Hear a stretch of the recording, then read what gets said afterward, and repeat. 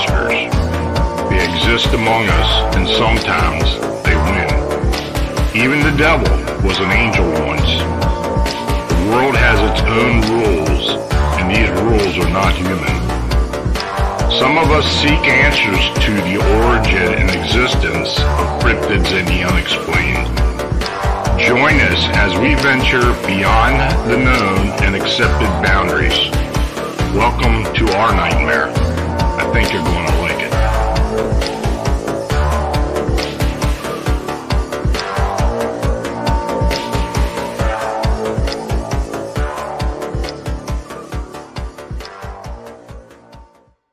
Hey folks, good evening and welcome to another episode of Phantoms and Monsters Radio, where we explore the strange and the unexplained. I'm your host, Lon Strickler. Thanks for joining us. If you enjoy our content, then please subscribe, like, and share our presentations. And please feel free to comment.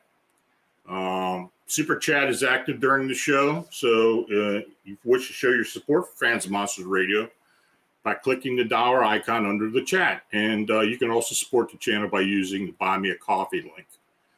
Your consideration is very much needed and appreciated.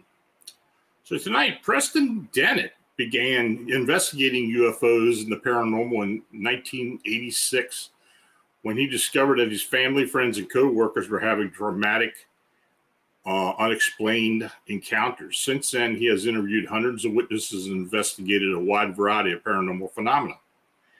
He is a field investigator for the Mutual UFO Network, a ghost hunter, a paranormal researcher, and the author of 28 books and more than 100 articles on UFOs and the paranormal. Several of his books have been on Amazon's UFO bestsellers list.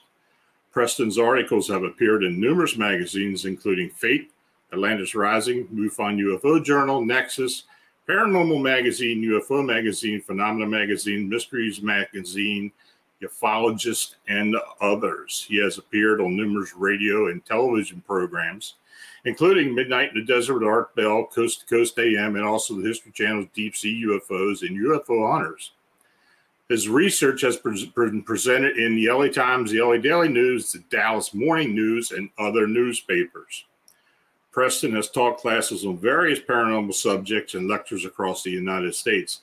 He currently resides in Southern California, and his website can be found at prestondennett.weebly.com. Also, Bernadette Daniel is an investigator and researcher at Phantoms and Monsters 14 Research. She's joining me tonight as my co-host and will soon be premiering her own show, A Paranormal Life, on Phantoms and Monsters Radio. So, Preston, thanks for joining me tonight. Hey, my pleasure. Thanks for having me on. So, before we start out, I did want to ask you a question about something that recently came up. And I don't know if you heard about it, but the Calvine UFO photo from Scotland in 1990, you aware of that? I am. Yep, that's all the buzz right now. Yeah, I wrote an article about it today. It's kind of interesting because it's one of those deals that had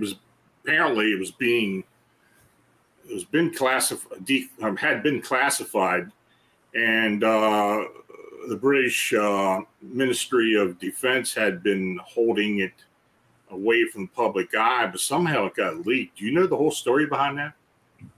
No, I don't. I can't say I know the whole story now. Yeah, it's an interesting photograph. It looks like maybe what people consider a regular saucer type craft. But the fact it was taken in 1990, been held out of the public eye for all that period of time, then it was actually leaked somehow. Then a journalist got wind of it, and then the Daily Mail actually published it in their newspaper in recent weeks. But it's an interesting photograph. It was a photo of part of an airplane that was apparently trailing this thing, according to the two gentlemen who had been there to witness it. So I just wanted to make folks aware of that. But if you want to read anything about it, it's up on the blog now. But it's an interesting photograph. I think it's one of the better ones I've seen. How about you? Yeah. I know. I wish I was a photographic analyst, so I could give more of a educated response on it. It's certainly interesting. My first thought was, it's got kind of a pointy bottom, pointy top, which I don't normally see. Yeah. Yeah. It looks very level. That's kind of unusual. There's a few things that make me wonder about it. I showed it to a few contactees, including Dolly Safran of my latest book, Symmetry. She's like, I'm not so sure about this one. So Well, I don't know. I know there's some involvement with the U.S. government on this to some degree, from what I heard. But I tend to believe it may be actually man-made. Who knows? Yeah, that was kind of my first thought. Yeah. But I don't know. I really couldn't tell you for sure. It's got a weird texture to it. A lot of the UFOs are much more silverish or shiny or glowing. Mm-hmm. And on the right side of it, what is that? It almost looks like a propeller, kind of. It's very weird on that side. Yeah. You notice that? I was looking at that. Yeah, it wasn't spinning or anything. It was just hovering, basically still hovering, and there wasn't any sound coming from it until later on when it ascended into the sky and disappeared. So I don't know. Yeah, what I would like is a nice long witness statement, because these days photographs are just not that useful unless you have someone who's willing to stand behind them, sign an affidavit. If there's multiple eyewitnesses, we need more information, I think, to really make a good judgment on this. Yeah. But I know there are a lot of great photographs out there that are being withheld by all our governments across the planet, which is quite a shame. It is. The recent congressional hearings where they showed a little, looks almost like a balloon. They're kind of saying this is some of the best evidence that we have. And I'm like, that's flat out not true. They've got gun camera footage. There's supposedly a film at Edwards Air Force Base where a craft landed. So astronaut Gordon Cooper developed the film. He saw it. I'd like to see that. Right. Well, maybe one day. I don't know. The whole classified process, as far as with UFOs, and quite frankly, I don't even know how much of Project Blue Book is still under lock and key. I don't know. Project Sign, that as well. So. Yeah, Project Blue Book. Don't get me started. What a disaster! Well, I know. Yeah, I know. My old man used to work down in Huntsville when he was at the Air Force, and he was kind of like tight-lipped about a lot of that stuff. But of course, NASA used to be located there back in the 50s, and when Project Blue Book started. But I don't know. He really never came forward with much of the information. Yeah, Project Blue Book does have some good cases. I mean, there was quite a few they never were able to identify. I think the only one involving humanoids was the Socorro landing in New Mexico with Lonnie Zamora. But it's my understanding that the very best cases bypassed Blue Book and went straight to the Air Technical Intelligence Command. Mm-hmm. And they really, according to Hynek and lots of Blue Book insiders and those who've studied it, they really put a big effort on dismissing cases that looked unknown and cases that were obviously prosaic, Venus or a balloon, got a lot of attention. There was a really good example that Hynek talked about of a landing in Nevada where it was, this guy was a great witness. He had just finished flight school in the Army or the Air Force rather. And they spent all their time trying to figure out if he was mentally unbalanced and this sort of thing, instead of focusing on what he actually saw. It was a whitewash. Yeah.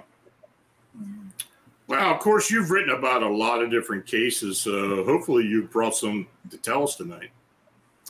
I did, yeah. This is the cover of my latest book, Symmetry. I'm super excited about it. I've interviewed a lot of people who've had contact, and this is the story of Dolly Safran, a lifelong contactee, who does not need hypnosis to remember her encounters, like many people do, has no fear of her encounters, and has had literally, I mean, since she was, 10 months old, all the way to the current day, has had encounters, been taken on board. It's easily the most extensive case of contact I've ever had the privilege of researching. As far as abductees and such, what? I not going back too far, but more recently, what type of scenarios are more prevalent now, as opposed to being taken aboard a ship and being put on a table and this and this and that? I mean, have the whole aspect of these encounters changed much over the years? I mean, that you've noticed? Not a whole lot. I think from very early on, the pattern of contact was fairly well established. I think it was what's his name? Thomas Bullard was the first to really analyze some 300 cases. And he said basically it follows the same pattern. A person is usually, when they're taken on board, physically examined. That's the most common thing people report. That's certainly true in my files.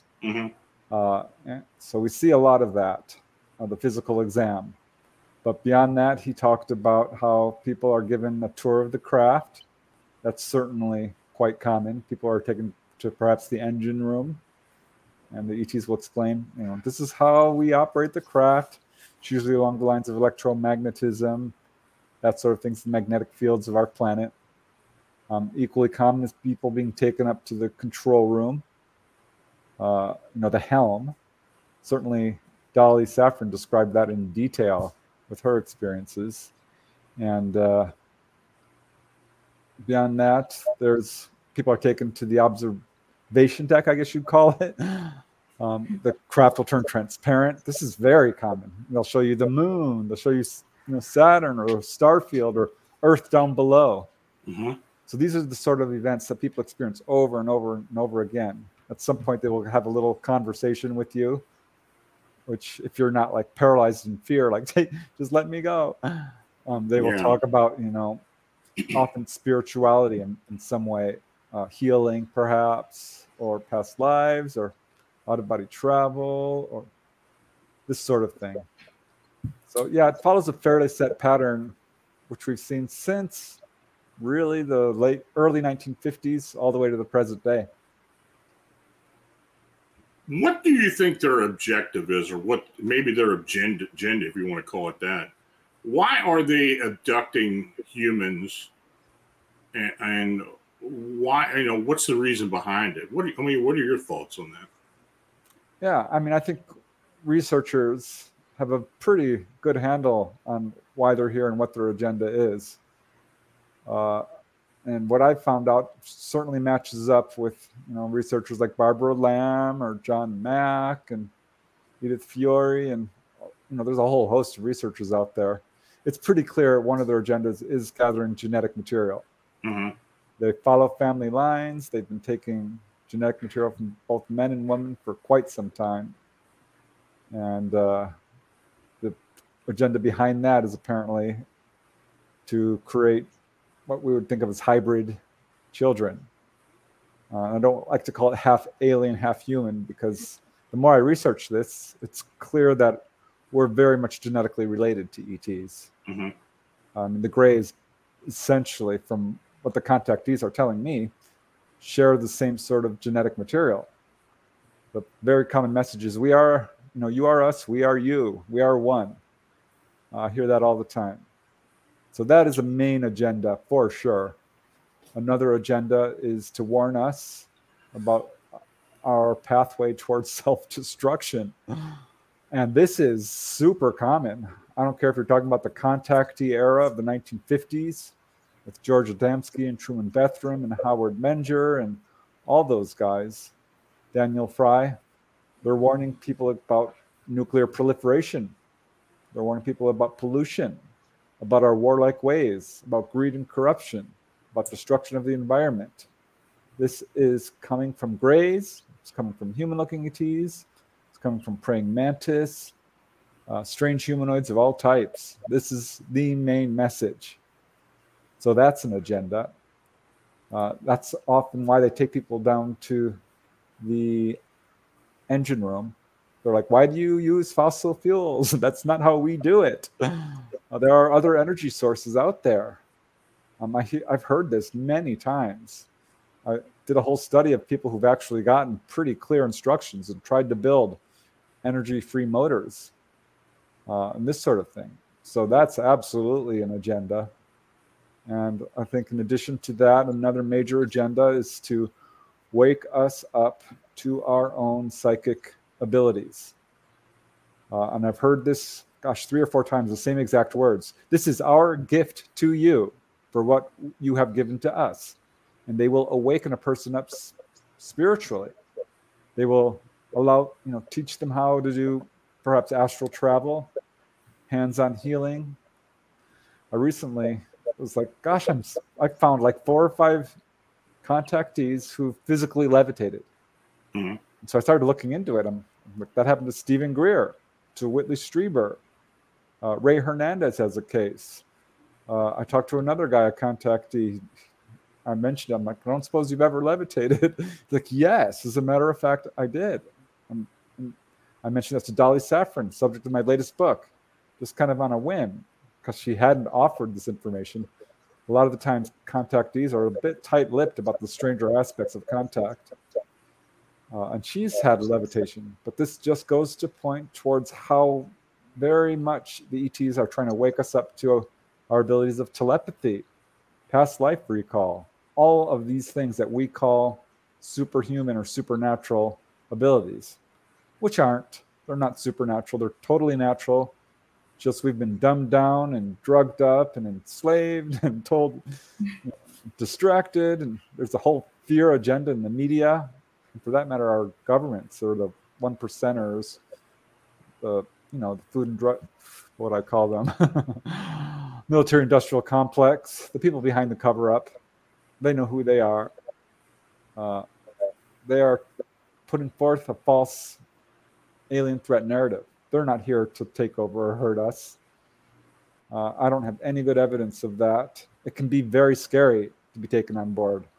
I am not going to tell people, that your experience was positive when they're, having nightmares and PTSD and didn't like it at all. But the fact is, I have pretty much 0 cases of what I would call sadistic behavior or intentional infliction of pain or torture. It's not like we do to each other. Right. I mean, we kill people in large numbers daily. They don't do that. That's not their agenda. Anyone who looks into the evidence for objectively for any period of time, there's no evidence they're here to take us over. They've been around for millennia. They're not here to inflict pain or scare us or hurt us. It's the opposite. Their agendas are basically to heal, to guide, to teach, and to wake us up to who we are and what we're doing to our planet. Do you think the powers that be here on Earth understand that? Oh, yeah. Yeah, I think they do. I think to them, it is an alien threat. It's a threat to their power structure. Sure. It's a threat to their control over the masses. It's a threat to the fact that if everyone woke up and realized, wow, we have friends out there, we don't need to live the way we're living, enslaved and so forth. Yeah, they know all about this. I think they know far more than the average person. They've been studying. They have access to the hardware. They have the craft. They have the bodies. I think they know exactly what's going on. But from a military standpoint, when you have these things, shutting down our nuclear weapons, such as Malmstrom incident, just one, which I'm sure you've heard of. This is, from a military standpoint, concerning, to say the least, for them. But, the idea of using nuclear weapons to fight is so ludicrous. It would kill everybody on this planet. So this is not a threat. This is them trying to say, what are you doing? It's a threat to, the military-industrial complex, the secret government, who is unable to control this phenomena, unable to stop them from landing, unable to stop them from contacting people and trying to wake them up. So in that perspective, I can see why they're upset about it and covering it up, because it will take away their money and power and control. And that's all they want. Well, go ahead, Bernadette. So I have a question for you, Preston. Are you seeing more people who are having conscious experiences versus screen memories, or are they equal? Oof.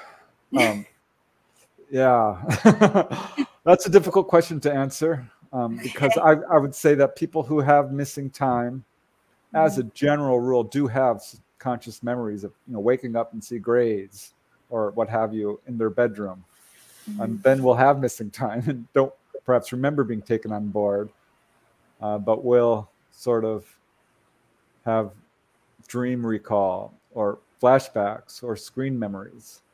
But yeah, I think there is definitely an increase in people's waking up to the fact that they are having contact for a couple of reasons. One is that this subject is going mainstream. People are now hearing it on the news. I mean, Congress is talking about it. And the Pentagon said, oh gosh, there's something to this. I think that was the best result of this whole quote, I'll put that in huge air quotes, disclosure, was that it started to get some people to question. And another factor that we have going on here is contact is widespread. It is not nearly as rare as you might think. You're much more likely to be taken on board than, say, struck by lightning or die of bee sting or bit by a shark or murdered. It's about 1 in 40, perhaps. This was a quote by J.L. and Hynek. I did a whole survey of all the researchers when I heard that quote, because I'm like, no way. Are you kidding me? 1 in 40? I know someone. I would know someone who's been taken on board. Yeah.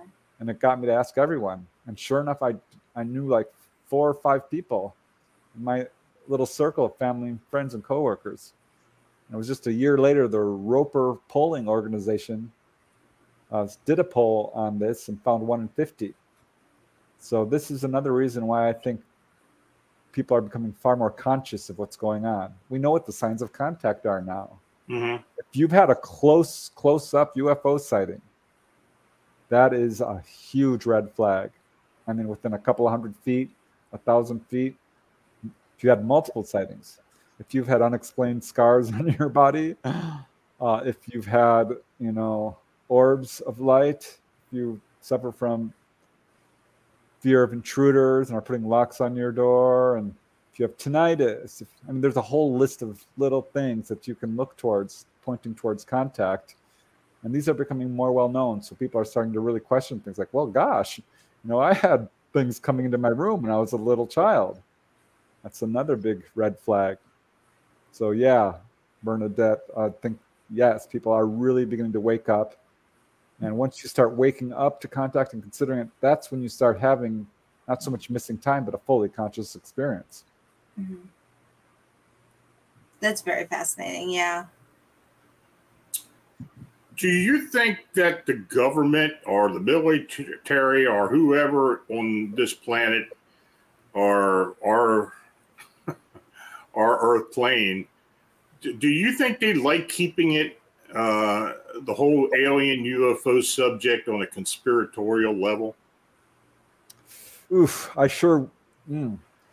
wish I knew for sure. From what I understand, this is not really my area of expertise. I'm usually focused on contactees. But I try to follow all of this because, boy, this subject has layers and layers and rabbit holes. There's no doubt there's a cover-up. I'll say that flat off the bat. It's demonstrable. It's provable. This is not speculation. And I think that this is a policy they adopted from the very beginning. And because they were so freaked out with incidents like Roswell and the Aztec crash and the Battle of LA and the Cape Girardeau crash retrieval incident, that was like 19 42 or something, 41. So from the beginning, they were covering this up. And I think that they really wanted to because they didn't understand it. And they couldn't quite, fathom what we were dealing with here. But as time went on, it's my understanding a lot of the people within the cover-up community, people who are involved in this, wanted to release it. And that there's something of a push-pull, a little bit of a tug of war between the old guard and the new guard. The people who are, slowly dying off now are the ones who want to keep it secret. We have an enormous number of whistleblowers who have worked within this community who are coming forward and saying, listen, I cannot go to my grave knowing this information is being covered up. So I think there's a lot of them who are very unhappy with how this subject is being treated. And these are people with high levels of, in the military. So we're talking, look at Colonel Corso of the day after Roswell. He's just one example of quite literally thousands. I mean, there are many, many hundreds for sure, but I think it's closer to thousands of people who are like, I'm done. I talked to a guy myself who actually contacted me on his deathbed in a hospital, who was a civilian contractor and had a job at Edwards Air Force Base. And boy, did my ears perk up when he said Edwards. Because if you know this subject, you know about the 1954 meeting at Edwards with Eisenhower and the ETs, the 1965 incident where the UFOs came down over Edwards and were caught on radar and buzzed that base all night long. I mean, there's 100 cases over Edwards. And in a nutshell, this guy was on an employment job at Edwards and was walking across the tarmac there with his employer when he passed a hangar and heard this low buzzing noise and looks in the open window and there's a UFO floating, levitating.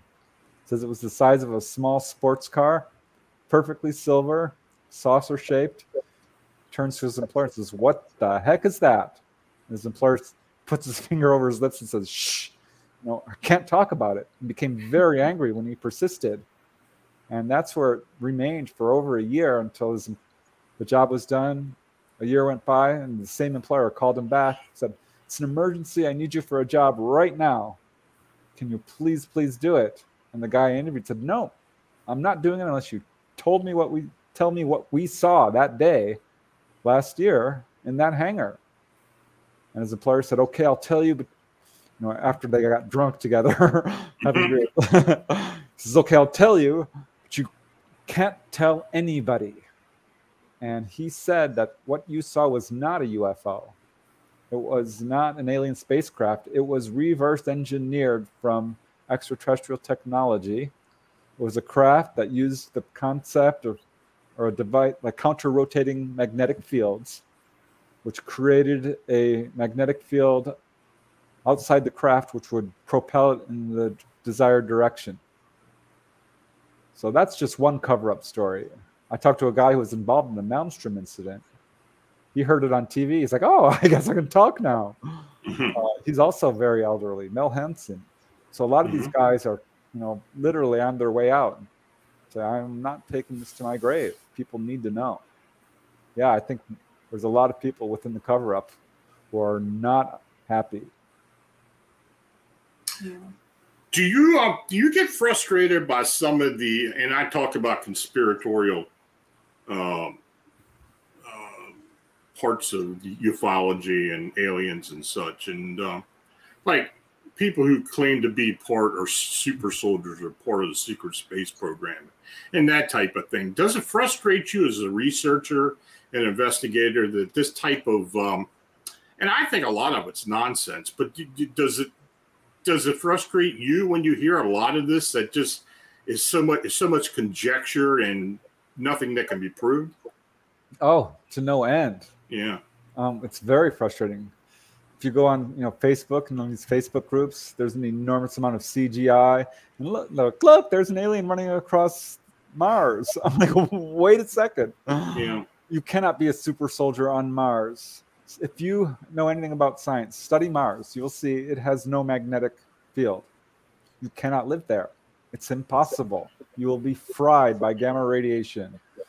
So, you know, I'm not going to name names, but there's some researchers and contactees out there.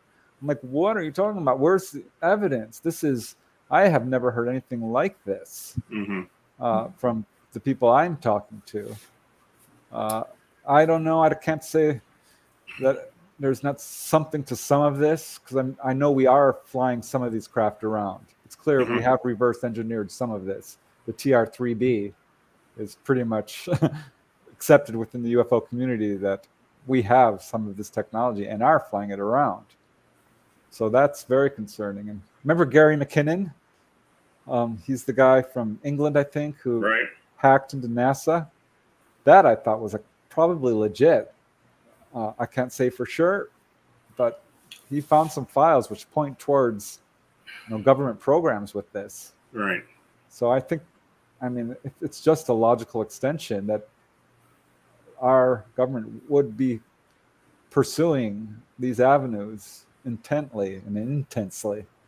So I'm sure there's something to it, but we know, because there have been whistleblowers who've come out and said it, whether it's William Moore or Richard Doty or what have you, who have fed disinformation and misinformation to UFO researchers, flat out.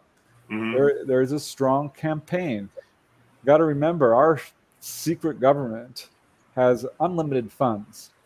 They are spending our tax dollars and have an enormous amount of time, money, and effort to debunk legitimate cases, to tell all witnesses you are either hoaxing, hallucinating, or misperceiving, to muddy the waters in every single way they can. This is serious stuff.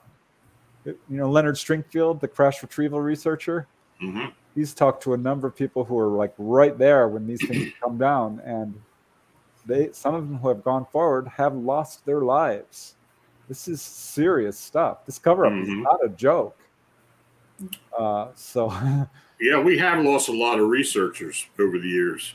Absolutely, under nefarious situations.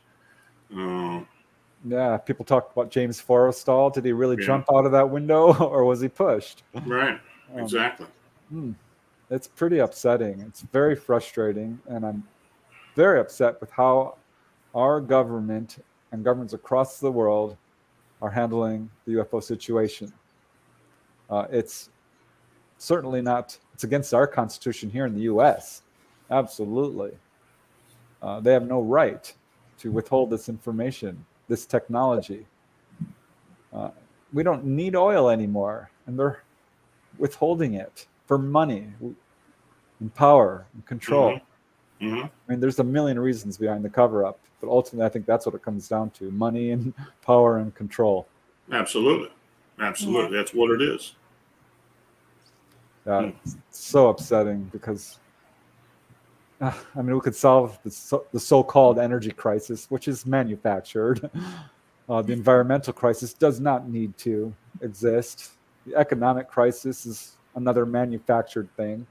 There's enough for everybody. There truly is. Yeah. And to know that like 98% of the wealth, 99% is owned by 1% of the population, that makes 0 sense. This is a situation that's untenable. And I think that's the reason behind widespread contact, is because ETs are like, you humans are crazy. Wake up. Elect world leaders that will actually lead. I love this photo. Robert Rinker. I know about this one. There's a lot of good photographs out there. This is one I believe is true, legit. Interesting. Yeah. Getting on a personal side, have you ever had an encounter?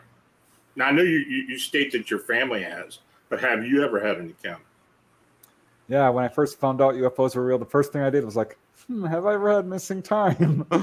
Have I seen anything? I started scouring my childhood. And there was one possible instance of missing time, but it's too vague for me to really say. But, I got involved in this field in 86, really buckled down in 88. And I'm like, you know what? This is driving me nutty. I need to go out there and see one. This is crazy. If all these people are seeing one, I want to see one myself. So I went out in the fields at night. Whenever anyone said they saw one, I'm like, can I come over? Can I camp outside your house? I'll be in the backyard. I won't bother you. And I started to have sightings. 1992 was my big year. And I think the real first major encounter was missing time, for sure. I was driving home. This is July 1992. I'll never forget it. And I just left my brother's house. My brother had seen a UFO, and my sister-in-law who saw aliens. And it was literally like 3 minutes from the house. This is in Woodland Hills, California. And this orb dropped down out of the sky. My first thought, it's a bird. But I'm like, gosh, it's late at night and it's glowing. I'm like, well, it's a firecracker. Because I'm thinking, well, it's late July. But it wasn't a firecracker. This thing dropped down in front of my windshield. It was like a golf ball, a little bigger. And about far away as I am from the computer now, and hovered there and looked at me and kind of went back and forth, and shot straight up. And the weirdest thing is I completely forgot it. I did not remember the sighting. I don't remember driving home. I remember nothing. So I, a few months later, remembered it. I think I had missing time. I'm pretty darn sure of it because I would have turned around.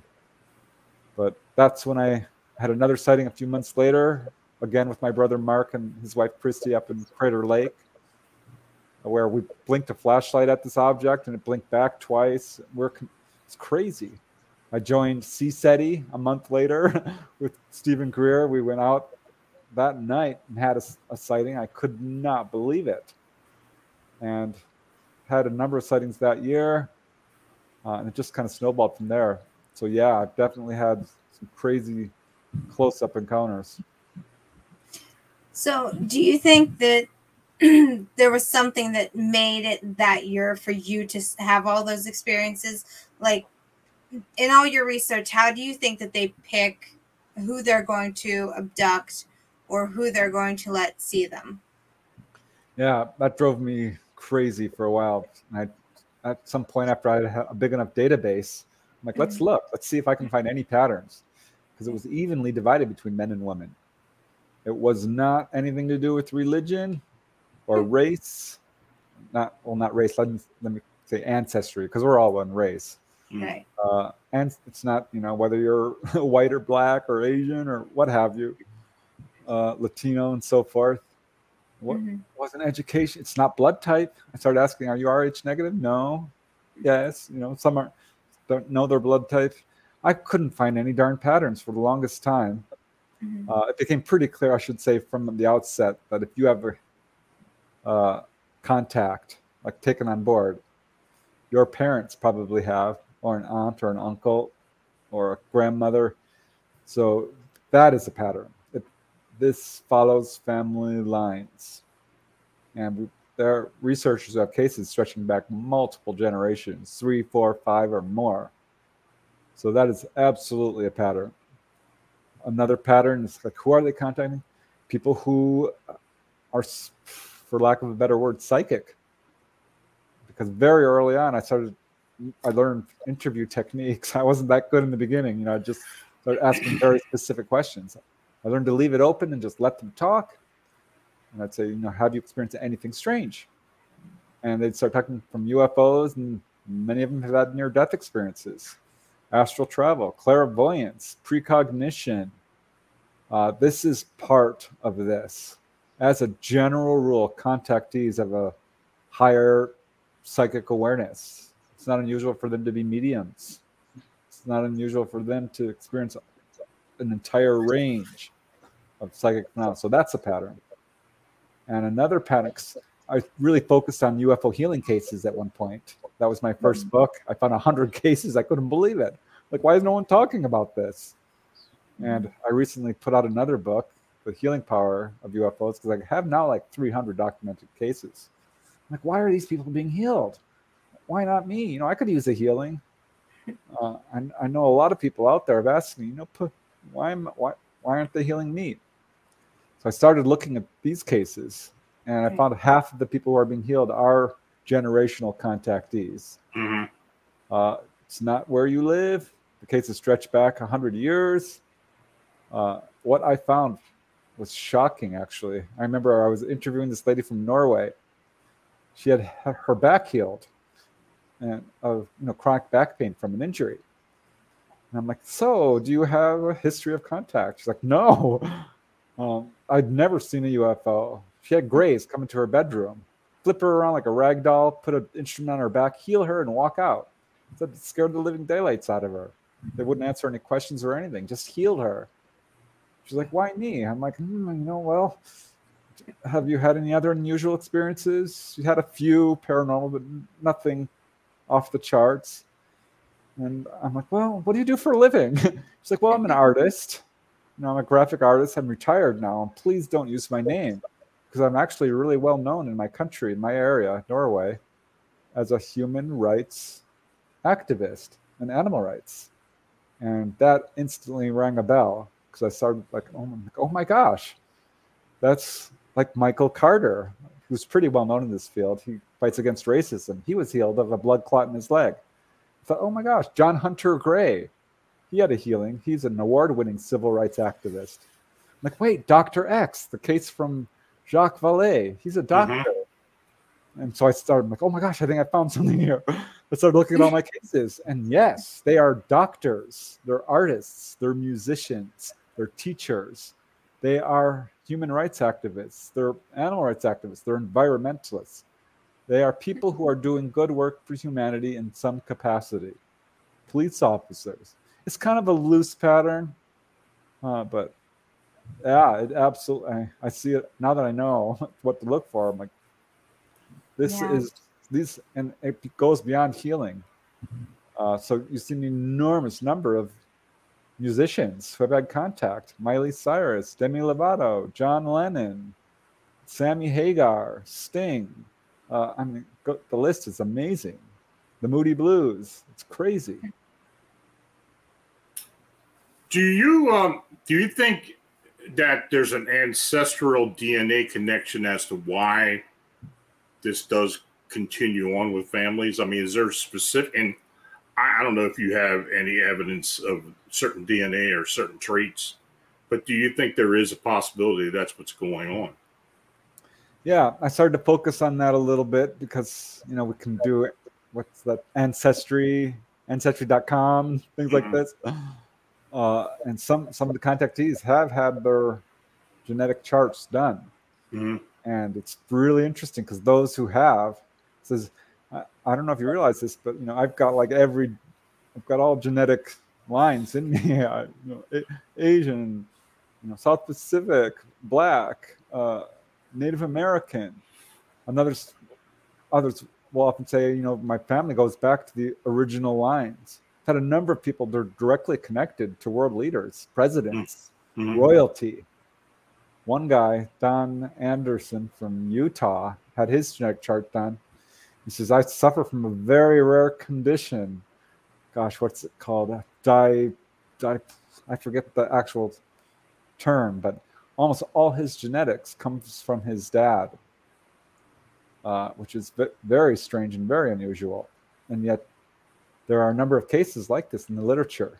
There's a lot of cases of twins who have contact. So there is a genetic focus here. And I think what the ETs are, I think the case that really kind of underlined this for me comes from Jim Law from Gainesville, Florida. A contactee who's not very well known, but he's gone public and done a couple of lectures here and there. He has had contact his whole life. The Grays came in. He's pretty much over the fear at this point. He's like, if you're going to take me, heal my hernia.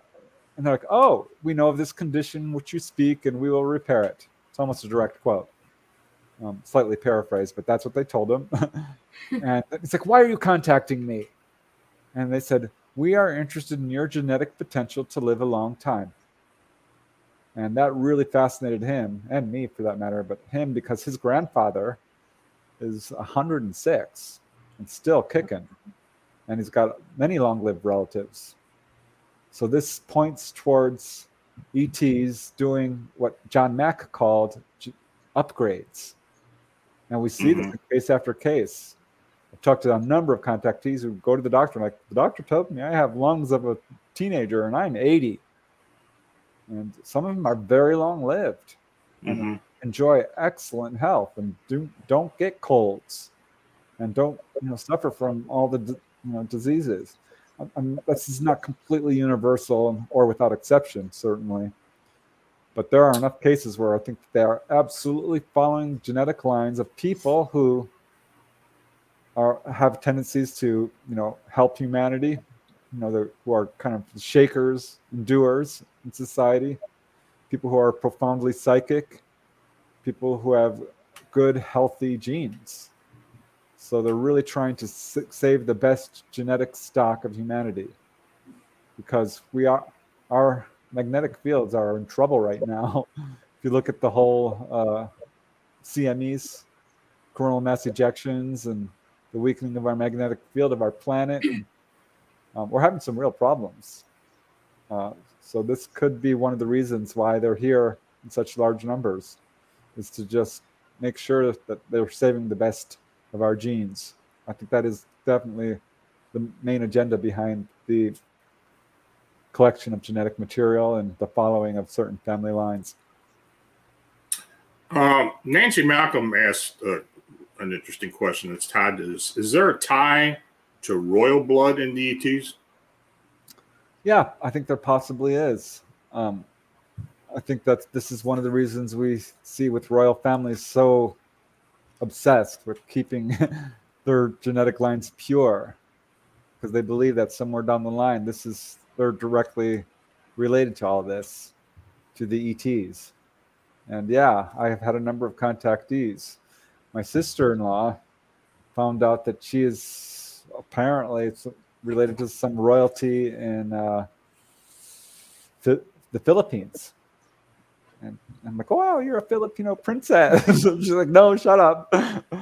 And yeah, I do see this in contactees. So I am not quite sure what to make of it, because contact is widespread. But the fact is, if you look at the human race in general, we are terrifically inbred. Scientists have realized that we came from a very small group of people, genetic stock. So it's kind of, to some extent, we are all very much related to each other. So I don't want to make too much of it. But yeah, there's definitely some sort of connection there. We got another question from Michael Kennedy. Do you think, and this is directed directly to you, Preston, do you think the work of Jeremy Corbell and George Knapp in the aspect of non-disclosure released whistleblowers will actually break open government disclosure? Yeah, huge shout out to Michael. Hi, Michael. Gosh, I hope so. I am a bit jaded, to be honest, because I've been in this field for some 35 years. Well, you and me both. I'm I'm one of those people that, it's just like, I'll believe it when I see it. Yeah, but we have had steps towards disclosure. That was earth-shaking. I'm like, wow, they actually used the word extraterrestrial. I couldn't believe it. You could tell it hurt them to say it. Yeah. And they won't, they're like, maybe it's Russian technology. Maybe it's our technology. I'm like, wait, aren't you the head of the Defense Department? You should know if it's us. So I think what we're looking at is a situation where the cover-up has been a disastrous failure. It really has. It hasn't worked. It's an open conspiracy. Most people, the majority of Americans, believe our government is hiding UFO information. And they are. It's demonstrable. We know this because of the Freedom of Information Act. And with the number of whistleblowers coming out, and it's impossible to cover this up anymore. And that is, I think, the main driver behind the disclosure movement. I highly doubt our secret government is like, let's do the right thing and disclose. They're doing it for their benefit, not ours. They're doing it I agree. I think there's a limitation as to where they're going to come forward on this stuff. Yeah, I don't think we're going to get full disclosure voluntarily. I'll underline that, from our governments. I think it could happen in a major event where there is someone who has an ethical bone in their body, just says, I'm done. We need a sitting world leader to say, this is real. And we don't have that. Often, they'll say it after they're out of office, and that's not so useful. I mean, it helps, but at some point, yeah, I think disclosure will happen. And I think the people who are working hard on this are heroes. And the progress we're making is awesome. But I don't think we're going to get the truth ever. They've lied. They're lied. That recent congressional hearing was filled with lies. Mm-hmm. If any one of those senators that picked up one single UFO book, they would have asked much better questions. Absolutely. I was thinking the exact same thing when I was watching. I mean, there's no way these guys have no idea what the hell they're talking about. Yeah. Yeah. When they asked, have we ever shot at these? And what was his name? Daley and Moultrie, the two top defense guys. But no, real quick. I'm like, ooh, what about the Battle of LA? What about 1952, where there's hundreds of cases where we shot at them and lost pilots? That was a flat out lie. Have you ever heard of Malmstrom? We're like, well, no, we've got no reporting on that. And I mean, on the other side, they might not think people are ready either. They might fear panic and, just everything collapsing, if you think about it, because they want to control everything. And if they give disclosure, what control does the government have then? Yeah, I personally don't think that society would collapse. Yeah, there's going to be some really upset people. If you're an ultra skeptic, and I was, by the way, it hurt me mentally. I mean, this was not an easy transition period, finding out UFOs were real. I was upset. I felt scandalized. Yeah, it's going to upset people. If you're a fundamentalist religious, if you believe this is demonic, this is going to be hard for you. But we've dealt with, the nuclear threat. We've dealt with pandemics. We've dealt with famines. We've dealt with tsunamis. And I mean, we could easily handle this. I don't think people would panic. I know I'm ready. Right. And one thing people often point to is like, oh, what about the Orson Welles, broadcast where people did panic? Like, hold on a second. That was a radio program. That was a horror movie. It was very well done. It was designed to cause fear. No, I don't think that's how people would react at all. I think we're ready, and I don't think that the government thinks we would panic. I think they know we would embrace it. That's their fear. Yeah, but if too many people start embracing it, then more questions start to develop. And then I think they're going to be more afraid that what they're going to have to go beyond what they're willing to tell us. Exactly. It's funny that congressional hearing was all about sightings. Look, we have 144 sightings. Hey, look, now it's over 400. I'm like, sightings?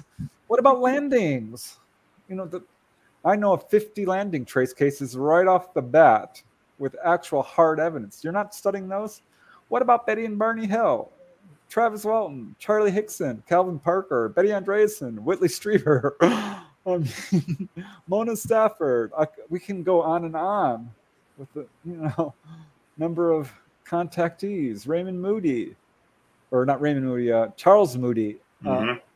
These are cases which are being completely ignored. Why? They opened up a can of worms. So their questions are going to start being asked about not only landings and direct contact, but let's face it, crash retrievals. They were asked about Roswell, or they offered it actually. They're like, oh, I know about the myth of Roswell, the stories, and they just completely joked their way through it. I'm like, that's no joke. There's 400 witnesses. There's 100 books on that case. Did you know that? 100. I've got 10 of them. I'm like, that's it. I think ugh. But yeah, there's 300, 400, 500 witnesses. It's a good case that will not go away. And it's one of hundreds of cases of crash retrievals. It's not just Roswell. There's Aztec. There's a lot of them out there. Paradise Valley crash, the Kecksburg crash. I mentioned Cape Girardeau. There's a lot of them. Yeah, there's no shortage of reports that I'm getting. I mean, and, you know, of course, we're going to get a little bizarre sometimes. But, you know, when you start going over them, you got to wonder, I mean, how much of this is really true? How much do they believe it's true? Or, you know, but there's definitely something going on. And I don't know. I mean, I guess it's going to come down to, and like I had in my book, alien disclosure is basically we're going to start believing experiencers and looking more deeply into what they've gone through, and just not worry what everybody else thinks about it. Yeah, it infuriates me when people say there's no evidence for ETs. Yeah. Well, wait a second. You know, going beyond the photographs, the films, the radar returns, the landing trace cases, and the medical evidence of injuries and healings. Let's look at some of the implant removal cases. Mm-hmm. You know, with the research of Dr. Roger Lear and others. This is smoke and gun evidence. I mean, how much evidence do you need? It's ridiculous. The case that investigated by Ray Fowler, the Allagash incident, the Allagash War with, you know, Jim and John Wiener and the other two guys. 4 people taken at once. That's a multi-witness case. The evidence is there. Yeah, it is there. It is there. I mean, you know, I don't mind anecdotal evidence. You know, that's always the complaint you get. Well, if they don't see it, it's not there, or they don't have a photograph, it's not there. Well, you know, you can just tell by the way people explain or describe what they've gone through that if you've been doing this for any amount of time, you understand what they're telling you is true, or at least they believe it's true. But it's nothing that they've imagined. Right. If there's a skeptic out there listening, and I doubt there is, because most people who would tune into this, you know, are finally looking, but I'm sure there are skeptics, right? I dare you. My challenge to a skeptic is pick up a UFO book. Actually look at the evidence. I dare you to ask everyone in your family, your friends, and your coworkers, dollars to donuts, you have a contactee that you know. The evidence is, you know, it's amazed me is when I started talking to people. I remember the first one that like just kind of knocked me over in my family was my sister-in-law, who started to describe a gray ET. And this was well before, you know, Bud Hopkins' books came out. And she started describing this typical gray. And like she says, you know, pale skin, I'm in a jumpsuit, and all this, you know, the details we now know so well. And of course she did. She described it to a T. I'm like, can you draw it for me? She drew a gray. And now, you know, having interviewed hundreds of people, there's a lot of little details. I remember I talked to a Navy medic, Kevin Kamen, and I asked him, you know, he was taken on board. He saw praying mantis type ETs. I'm like, how big was the room you were in? And it kind of gave me this look like, how am I going to explain this to him? He says, I don't know how to tell you this, but the room changed size. And I'm like, oh, really? Because this is something I've heard. This is not super. Well, back then it wasn't well known. And I think still, even to this day, it's not that well known. He said the room actually expanded in size at one point. I talked to one guy. He actually asked the ET, he's like, how big is this thing? And he says, this was the only time the gray laughed. It laughed, and he said, the gray told him, it's as big as we need it to be. And there's the case of Carl Higdon, the hunter from Wyoming. Really famous case. He comes upon a landed UFO and a humanoid who takes him on board. The UFO he saw was about 10, 20 feet across. He goes inside. It's huge. It's much bigger on the inside than the outside. That's exactly what Charles Moody, an Air Force officer, said, another great witness. these are not slouches who are seeing this stuff. Leonard Stringfield, the crash retrieval guy, had a case where a guy was taken to photograph a UFO, and he filmed it, photographed it from the outside. He's a photographic expert. He said it was 30 feet across, 20 to 30 feet across. He said, okay, we'd like you to go inside and photograph it. And he walked inside, and he immediately stepped outside to take another look, because he said it was bigger than a gymnasium on the inside. You could not throw a rock and hit the other wall. Immediately went out and made sure that, yeah, it's 30 feet across and 100 feet wide inside. Mm-hmm. So these are some of the details you hear as a UFO researcher. And there's a lot of them that absolutely clinch it. There's no way people could know this. A very common detail people will say is, I'm like, was it, well lit inside? And they're like, yeah. I'm like, where's the light? What kind of light? I don't even know how to tell you this, but there was no actual light. There was no lamp. It was just completely lit up inside, coming from nowhere. And people who are unfamiliar with telepathy will say, you're going to think I'm crazy, but they were speaking in my head. Telepathy, it's universal almost with a contact. There's an enormous number of details that people could no way know. They're living on different parts of the world. As a rule, a lot of these contactees will not touch a UFO book. When I got in this field, there was maybe 20 books on the subject that you could get a hold of. Mm-hmm. There was not like it is today. So it's absolutely very good evidence in terms of corroboration. So Preston, tell folks how they can get a hold of you and where they can get your books at. Oh, thanks. I appreciate that, Lon. I do have a website, PrestonDennett.weebly.com. I think if you just punch my name on the internet, it should take you there. But you can certainly contact me through my website and take a look at my books and excerpts and stuff. And my books are available on Amazon and other online retailers. I'm on Facebook. You can message me if you want. I have a YouTube channel. I'm trying to put out my research for those who don't have the time to read. My books are on Audible. I'm trying to get the publishers to cooperate. So more and more are getting put on Audible. I'm on Instagram, Twitter. I'm trying to do more of the social media thing. So yeah, I mean, this is an important subject.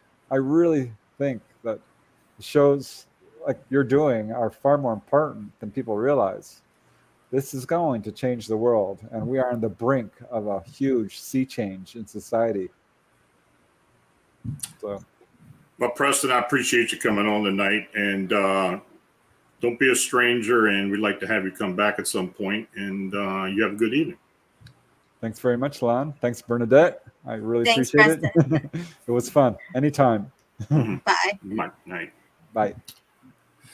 Now, if you have a sighting or encounter report that you'd like to be considered for a personal report show, or even post on Phantoms and Monsters, feel free to forward to my email at lonstrickler@phantomsandmonsters.com. If you have an unexplained encounter or sighting, feel free to contact me through the Phantoms and Monsters blog site. I want to again thank my guest, Preston Dennett, for coming on this evening. And I thank Bernadette McDaniel for joining me tonight as my co-host. And thanks to each and all of you for watching and chatting. If you made a super chat donation, it's truly appreciated. Your support is what makes all this possible. So please like, subscribe, and share, and leave a comment. So next Wednesday at 9 p.m. Eastern, we will schedule another personal reports presentation. I'll have that posted this weekend. And then next Friday, I welcome back W.T. Watson, who will be talking about his new book, Canadian Monsters and Mysteries. Make sure you tune in for this interesting conversation, and hope to see you in the chat. So until next week, stay healthy and have a safe and enjoyable weekend. Good night.